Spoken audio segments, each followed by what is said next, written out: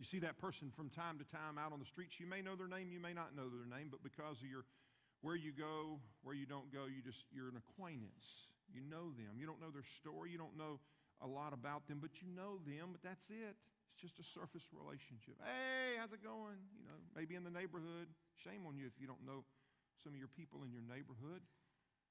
It's a ministry field for you. But how many of us have surface friendships? We all do. Surface relationships. That's just part of life. But then there are those structured friendships. These are relationships that we may encounter on a regular basis for a season, maybe for a time. You have an opportunity maybe to get to know their name. Maybe it's unintentional. You didn't pick the class that your kid was going to be in at school, but because of that, you see these people on a regular basis. You didn't pick the team that your child maybe plays on in a community sport, but because of that, you see these parents on and off, and you get to know them, maybe their name.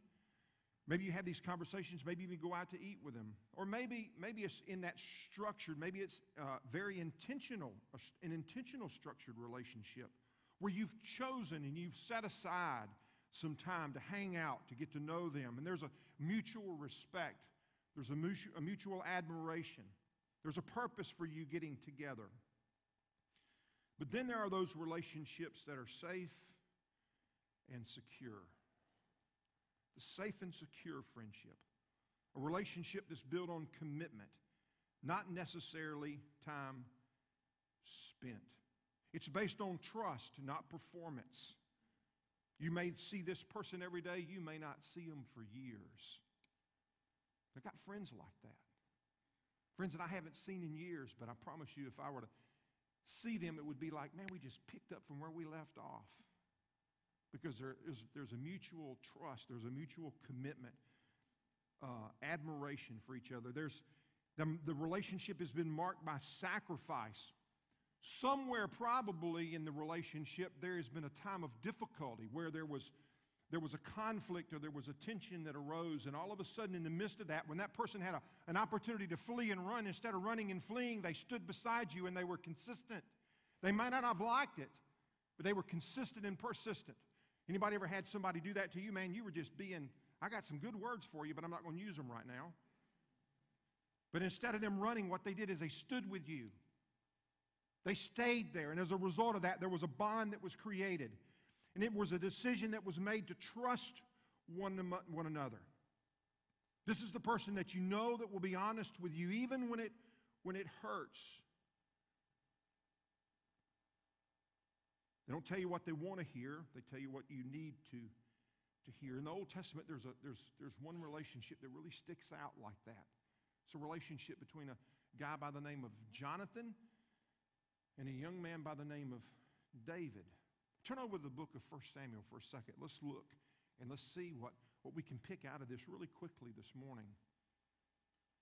1 Samuel chapter 18.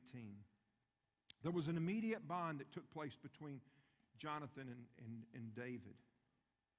One that was marked by love, commitment, and sacrifice. And we find there in 1 Samuel chapter 18 in the Old Testament, verse 1, we see in that first passage where it says that Jonathan loved David.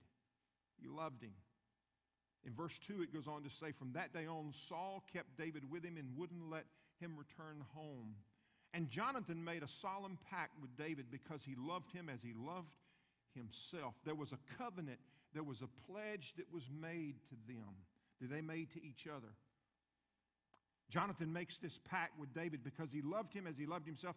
And the pact was sealed by the taking off of his robe. Jonathan took his robe off and he gave it to David together with his tunic, his sword, his bow, and his belt.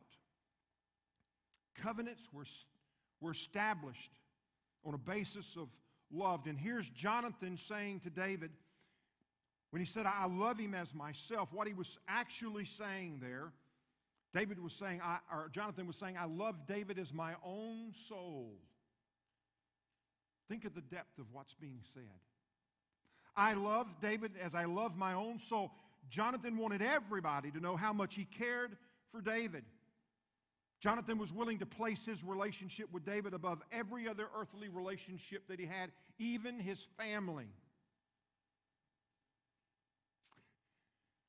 When Jonathan's saying this, he's going to assume the liabilities.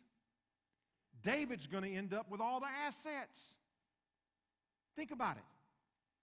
Think about what happens in the midst of this time. Here's Jonathan that's going to give David a robe, not just any robe. What kind of robe was it? It was a kingly robe. It was a robe of royalty because Jonathan was next in line to be king. But Jonathan laid aside his position. He laid aside his desires because of his love, because of his affections for David. And when David put on the robe, it meant that he was taking on the identity of Jonathan. Now, there's no account that I know of in the Scriptures where David turns around and gives Jonathan a robe, because if David would have given Jonathan a robe, what kind of robe would he give Jonathan? Stinky, smelly, nasty, dirty robe. So here's Jonathan. He would have assumed the liabilities, whereas David would have assumed the benefits. It's not a fair trade, is it? How many of us going into relationships looking for a fair trade? Listen, I'll give to you as long as you give something to me. One of the things we learned about real, true relationships, deep relationships, this relationship where it's safe and secure, the relationships are not always equal, and they're not always fair. Somebody will assume the liabilities, somebody will reap the benefits. But we don't like that, do we? Man, listen, I'll love you as long as you love me. I'll care for you as long as you care for me. It's not what the Scripture has to say at all. I want you to think about the symbolism for us as believers. When we come to trust Christ, we put on Christ. This is how Paul said it in the book of Galatians in the New Testament, Galatians chapter 3, verse 26. For you are all children of God through faith in Christ Jesus. Man, listen, you're not a child of God just because you've worked your way in. You're not a child of the King because you're better, because you're good, because you go to church. But what does he say? You're a child of God through faith in Christ Jesus. And all who have been united with Christ in baptism, he didn't say here that baptism saves you, but he says all who have been united with Christ in baptism have put on Christ like putting on new clothes. You take off the old, you put on the new, because that's what happens to a believer, a follower of Jesus. Man, I'm not in the old anymore. Now I'm new, and now I'm different. Paul would say in Ephesians chapter 4, verse 22, he says, throw off the old sinful nature and your former way of life, which is corrupted by lust and deception. That's bondage. That's sin. What does Paul say? He said, put it off. He said, instead, let the Spirit renew your thoughts and your attitudes. Put on the robe. Put on the new nature. Christ gives us a new robe, a new nature, created to be like God, truly righteous and holy. Romans 6 says, buried with him in baptism and raised to walk in a new life. You're different. That's the symbolism of baptism. It doesn't save you, but it's a symbol of the death, the burial, and the resurrection of Jesus Christ. That's the gospel. That's what it is. And for us, it's not a fair trade. Not a fair trade at all. What did it cost? Jesus' life. That's what it cost. I mean, look at the trade. Sinful nature for new nature, it's a pretty good trade. In addition, in verse 4 there in 1 Samuel 18, Jonathan just didn't give him a robe, but what else did he give him?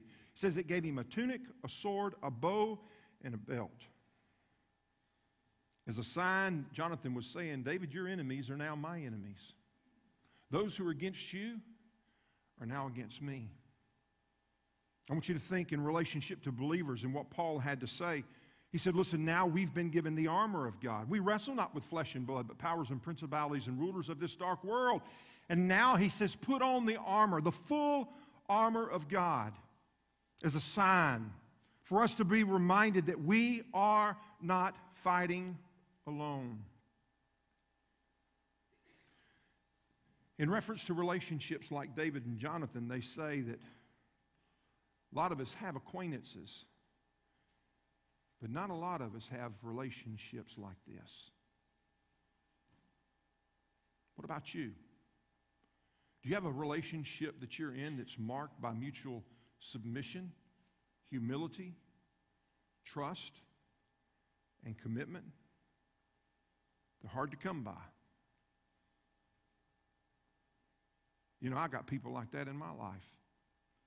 Wes, they look at me and say, bless his heart. He just don't know no better. He just don't know. And you know what? They still love me. I can make fun of Leanne and she still loves me. I can get on Dottie's nerves and she still loves me. I can call Mike Tucker and Mike still loves me. It's good to have people in your life like that, isn't it? That even though you falter and even though you fail and even though you're not like what everybody thinks maybe you should be like, that even in those relationships, they still love you. When the Bible talks about these types of friendships, there are several things that come to mind. You can write these down. I'll go through them pretty quickly today. Number one, few friends are true friends.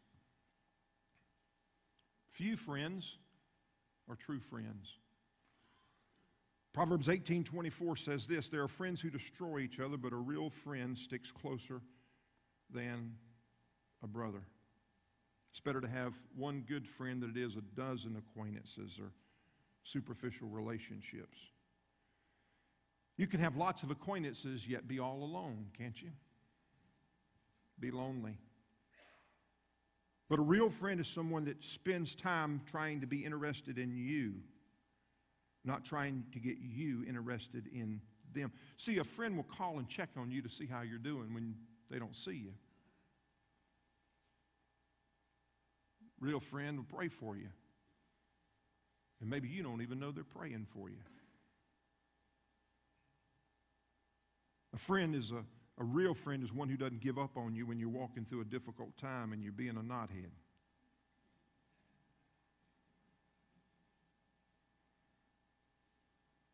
Number two, a real friend is one who endures. Write that down. A real friend is one who endures. Proverbs 17:17, a friend is always loyal, and a brother is born to help in time of needs.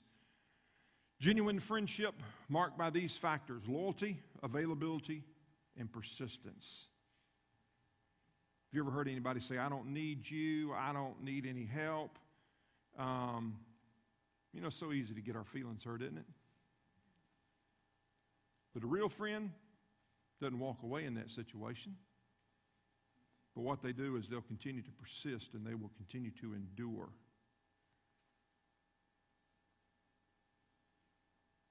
A real friend sticks by your side. Third thing, a real friend will speak truth. I said it earlier, a real friend is somebody who doesn't tell you what you want to hear, but what you need to hear. They'll speak truth into your life. They just don't hit you over the head, but they speak truth in love. Truth without love is meaningless. Love without truth, truth without love is meanness. Love without truth is meaningless. Truth in love is meaningful. That's important. Truth in love is important. The scripture says, Proverbs 27:6, the wounds of a sincere friend are better than many kisses from an enemy. See, you sometimes think that the one that kisses you on the cheek and that always is smiling to your face is a true friend. May not be that way. True friend, what does it say?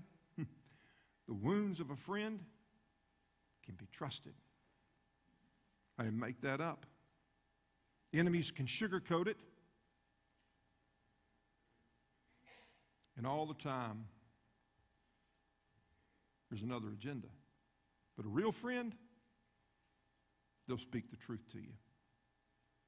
Fourth, a friend will refresh us. Friends refresh us. Proverbs 27:9. The heartfelt counsel of a friend is as sweet as perfume and incense. True friendship refreshes the soul. There are those people that you love to hang out with, and after spending time with them, you feel so much better. You with me? Then there are those people that you hang out with them and spending time with them, man, you feel like you've been through the washing machine by the time it's all over with.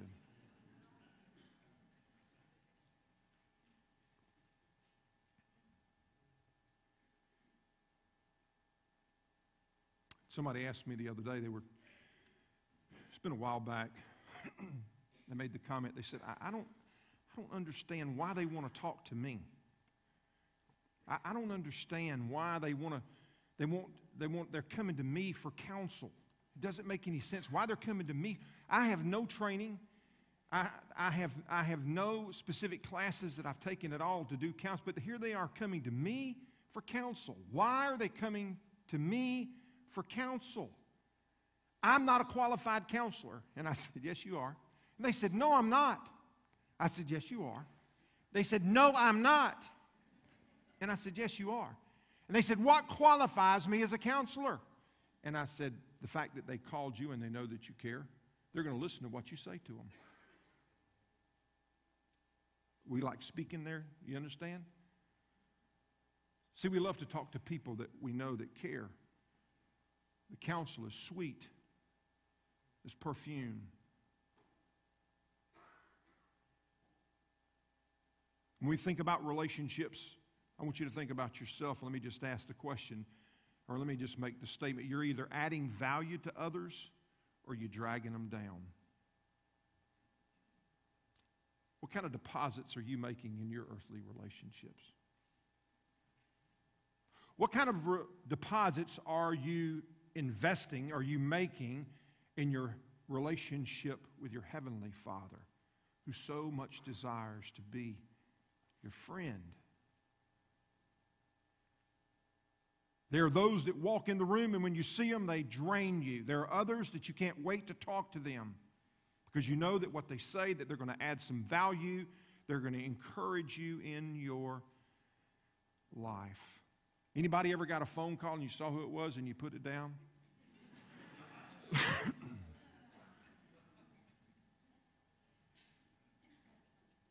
Anybody ever been in the middle of an important meeting and you got a phone call and you saw who it was and you go, excuse me, I need to take this. I hope that's with your spouse. I don't think anybody consciously wakes up in the morning and says, I just want to be a drain on somebody today. But then there are some. Fifth thing, you can write this down. The Bible says that a friend sharpens one another. They make each other better.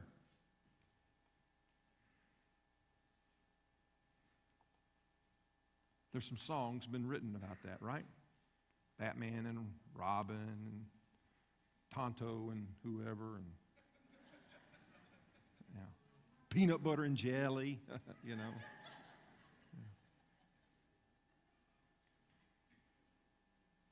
Proverbs 27:17 says, as iron sharpens iron, so a friend sharpens a friend.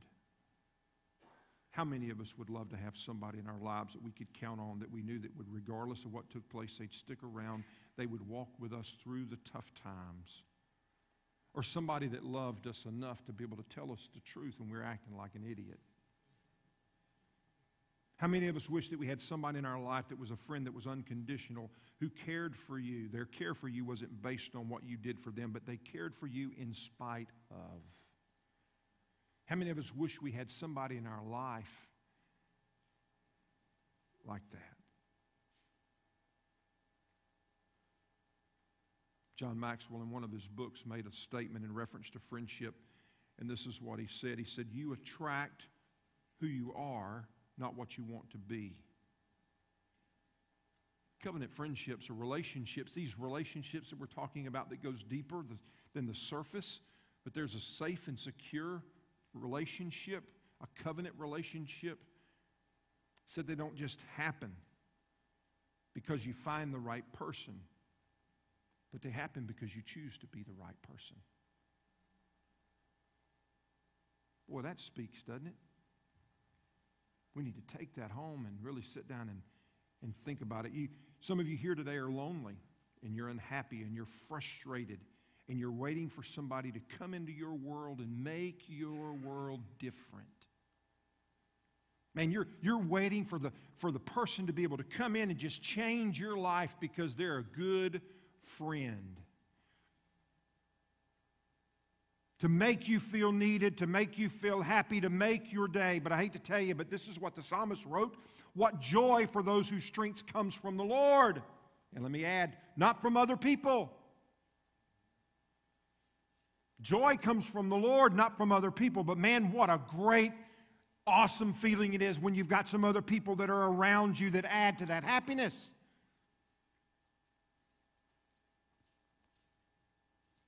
Developing great relationships require energy. They require time. And you can say the gardening principle. All relationships need cultivation.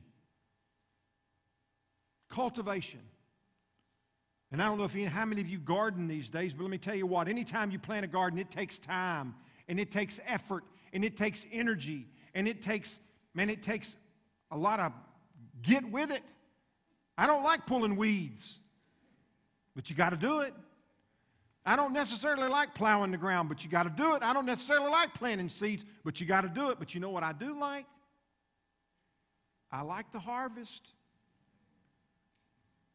And you know what happens when you cultivate and you build into and you pour into?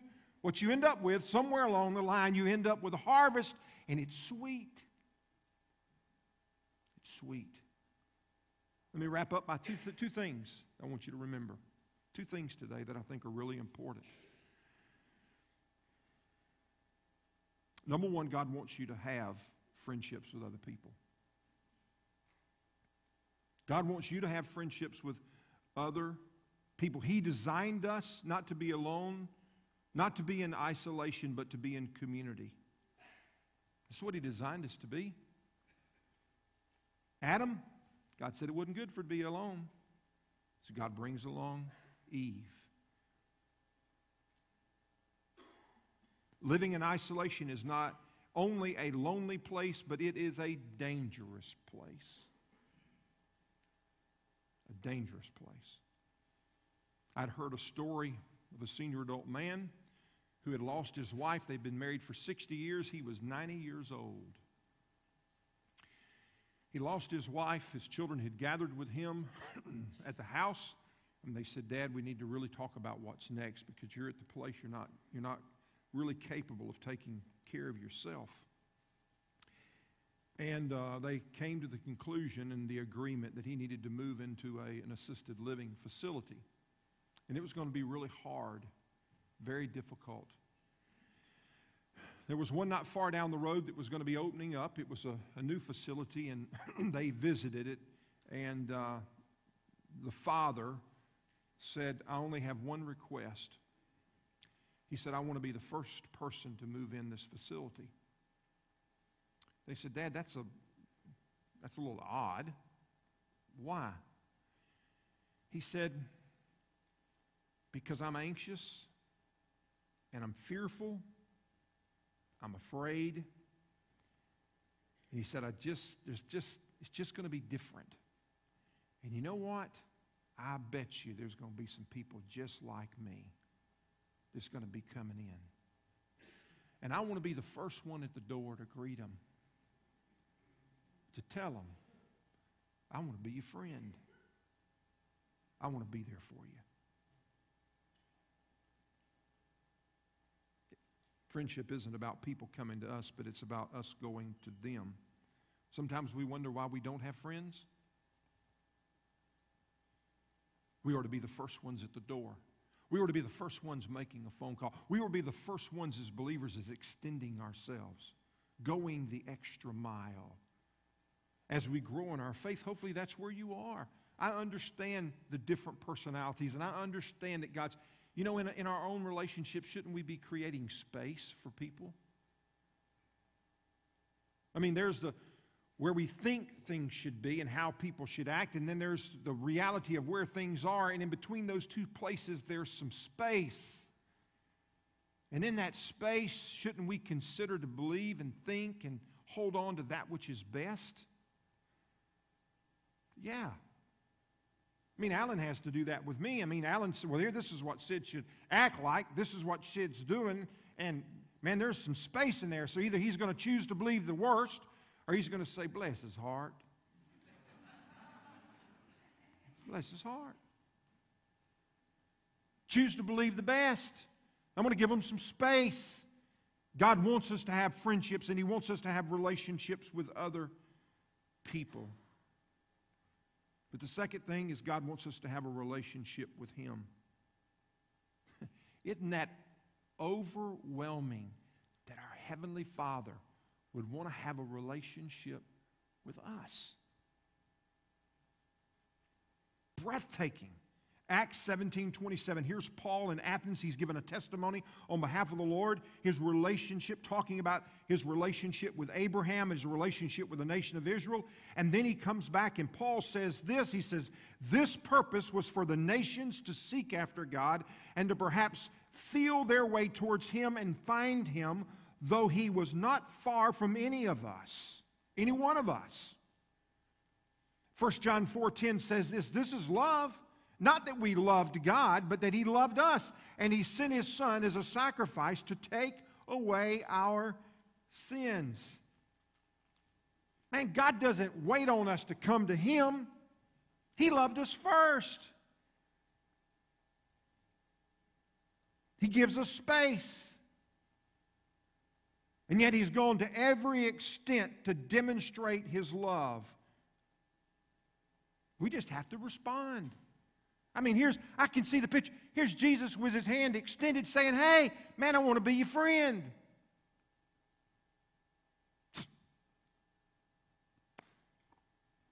And yet, how often does that happen? Here's God extending Himself, desiring to have a relationship with us, and yet it's not about the religion. It's about the relationship. Love does an unbelievable job when you allow it. When we allow love, when we receive love, we have the capacity to be able to give love. So I don't know how your relationships are today, but I promise you this. There's something you can take away from what the Scripture has to say. God wants to be our friend. Do you have a relationship with Him? And just in closing, here's the thought. How is your relationship with God? Surface? You know Him in passing. Hey, God. See you next week, same time. Is it structured? Is it intentional? Is it unintentional? Or is it safe and secure? Commitment, trust, sacrifice. Would you bow your heads with me? At the core of our conversation today, Father, we have talked about friendships. And this is what I know in this family, in this group of people, we wrestle from time to time with relationships because we are broken. And so many times we live in the flesh.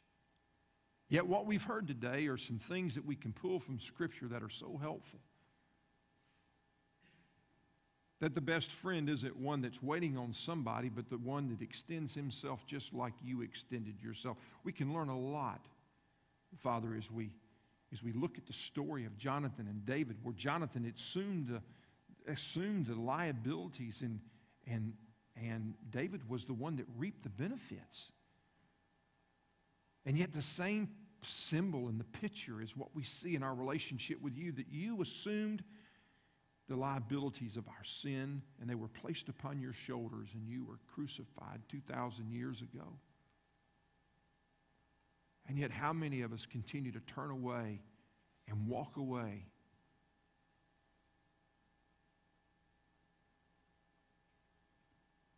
I'm praying for us today that are in this room in reference to our earthly relationships, that we would extend ourselves, that we would learn from your example and the example of Jonathan and David, and we would extend ourselves not because we have to, but because we get to. Because there are others out there that are wrestling, and just as we need space, they need space. Help us to examine our hearts to find out what we need to do with that. But Lord, there also may be other people here today that don't have a relationship with you. They may have come from a background where they've been hurt and they've been wronged or they've been bruised. And Father, they struggle with trusting not only anybody on this earth that they see, they struggle in trusting a God that they can't see. Only the Holy Spirit can break through that today. And so, Father, even this morning, as our overseers come, there may be somebody to hear this morning that for the first time that is at that place of saying, I don't have a relationship with Jesus, but today I want to have a relationship with Jesus. My life is a mess.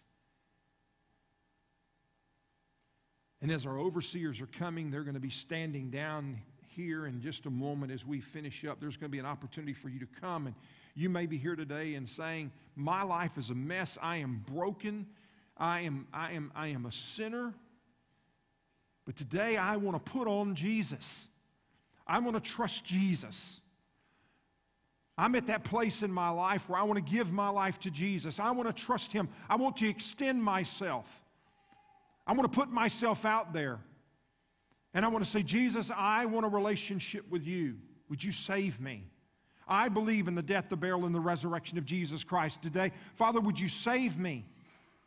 Would you rescue me from my sin and my brokenness? Would you come into my life today? And if that's you, you don't have to wait for us to pray. You can come right now and just grab the hand of one of these men and say, would you help me today? Help me to come to know Jesus. Help me to trust Jesus. Maybe you're here today and you've realized something about a friendship, and maybe you need to come, and maybe you need to kneel, or maybe you need to talk to one of the overseers and say, listen, today, man, I've realized I've just been waiting on people to come to me. I want to extend myself. I want to put myself out there. I want to be the man of God or the woman of God that you've called me to be. I want to extend myself in my friendship to others.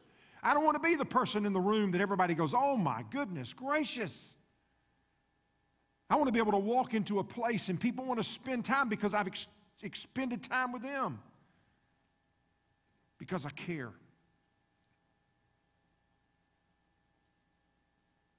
This is important for us, Father, to hear.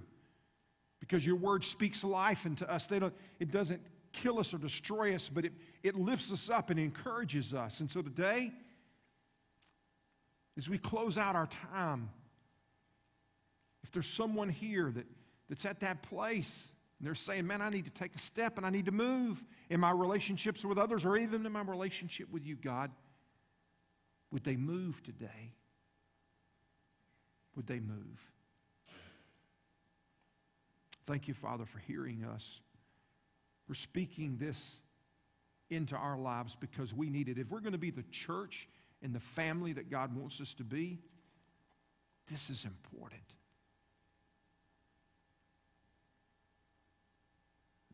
Thank you, Father, for you spending time in this place with us today. In Jesus' name, amen. But before you move, I want to remind you that our overseers are here. I wonder who you're going to extend yourself to this next week. Who will you have an opportunity to encourage? But most important, think about your relationship with God. That He stands waiting to shake your hand, to greet you at the door. And either you'll walk away or you'll do like old Jim Cone does. We'll get up and, man, we'll just embrace and give a big old bear hug. Because we need that. Our true joy doesn't come in the amount of friends that we have or the friend that we have. But our true joy comes from Jesus. Go make a difference in this community. Man, I pray the papers even pick up on some stuff and say, you're not going to believe what's happening down there at Heritage, because there's some people that have gone crazy. They're extending themselves. These guys are different than everybody else because they understand their true identity. They're a child of God. Yeah. They're priest. Direct access to the Father. Servant. Bride of Christ. They're awaiting His return. And they must know Jesus because they talk about Him all the time. I can tell who your friends are. You know how? Because Bill mentions my name all the time, right, Bill? Go talk about Jesus this week.